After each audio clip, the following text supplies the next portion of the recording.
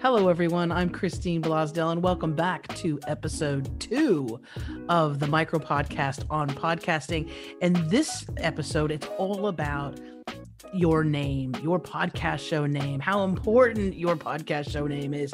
I cannot stress that to you enough. And when I'm working with clients on creating their own new podcasts, this is an area where I actually we take our time, because this is probably one of the most important aspects of your show. And a lot of people just rush through this. They just want to get going. And I understand the excitement. Listen, you're brand new to podcasting. You're thinking about having your show and you want to get recording. You want to get those shows up on Apple Podcasts and Spotify and Google and all those other platforms. But this is an area of your program that you really want to take your time and get right. But you also want to try and convey in the name of your show what the programming is about, what your show is about. Are you a cat fanatic and you want to have a podcast show all about cats, but you call it some obscure name like the name of your cat called Snooky? Snooky, the podcast show, is okay, but then you're expecting a cat to actually come out and start talking to people. You need to explain a little bit about what the genre of your show is or what you're covering. So if it is a show about cats, you might want to call it the All About Cats Show. You might want to call it Feline Fun Fridays. You might want to call it the Kitty Cat Podcast. There's all kinds of different ways you can get across to your potential audience what your show is all about. Now, taking the time to find the right name for your show, again, I cannot stress how important this is. For this important step of your podcast show, you really want to take your time. You can do a Google search. You can also go to Apple Podcasts and put in the name of the show that you're thinking about and see if it's already taken. See if somebody else already has it up.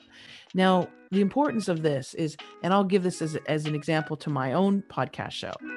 I wanted to have the imagery and the idea of thinking outside of the box.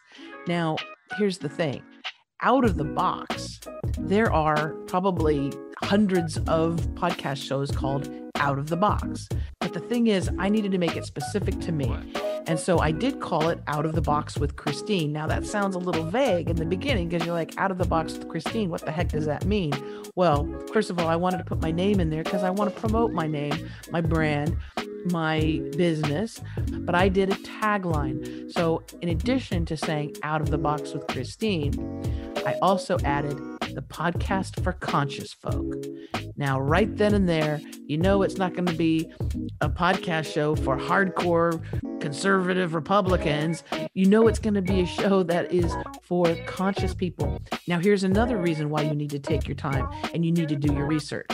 Let's say you come up with an idea for the name of your show and you think that's it, that's the one, I know it's the one, and you do a search and you see, oh, somebody else has a show that's the same name. Put the brakes on right there, because number one, you do not want to get into legal problems. No. But also, what if that show sucks? What if that podcast show that you have the same name, what if that show is horrible and people hate it and it gets bad reviews? Well, you're going to get mixed up in that. And it doesn't matter if you're the best thing since sliced bread. If your show is the same name as a really crappy show, well, you're going to get caught up in that crappiness.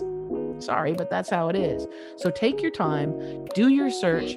Now, just because you have a favorite fruit, like a raspberry, or you love the planet Neptune, doesn't mean that should be the name of your show.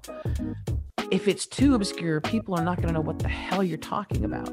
So I've had some clients that have this affinity for a particular object or a particular flower, and so they want to name their show that, but it's too obscure. And I'm like, is it a show about roses? Is it a show about Neptune? Is it a show about raspberries? No, it's not. So drop that. Another thing you can do, if you like, you can use your full name so that you can promote your brand or your business. And you can promote your business, you can promote your brand by just naming your podcast after your name.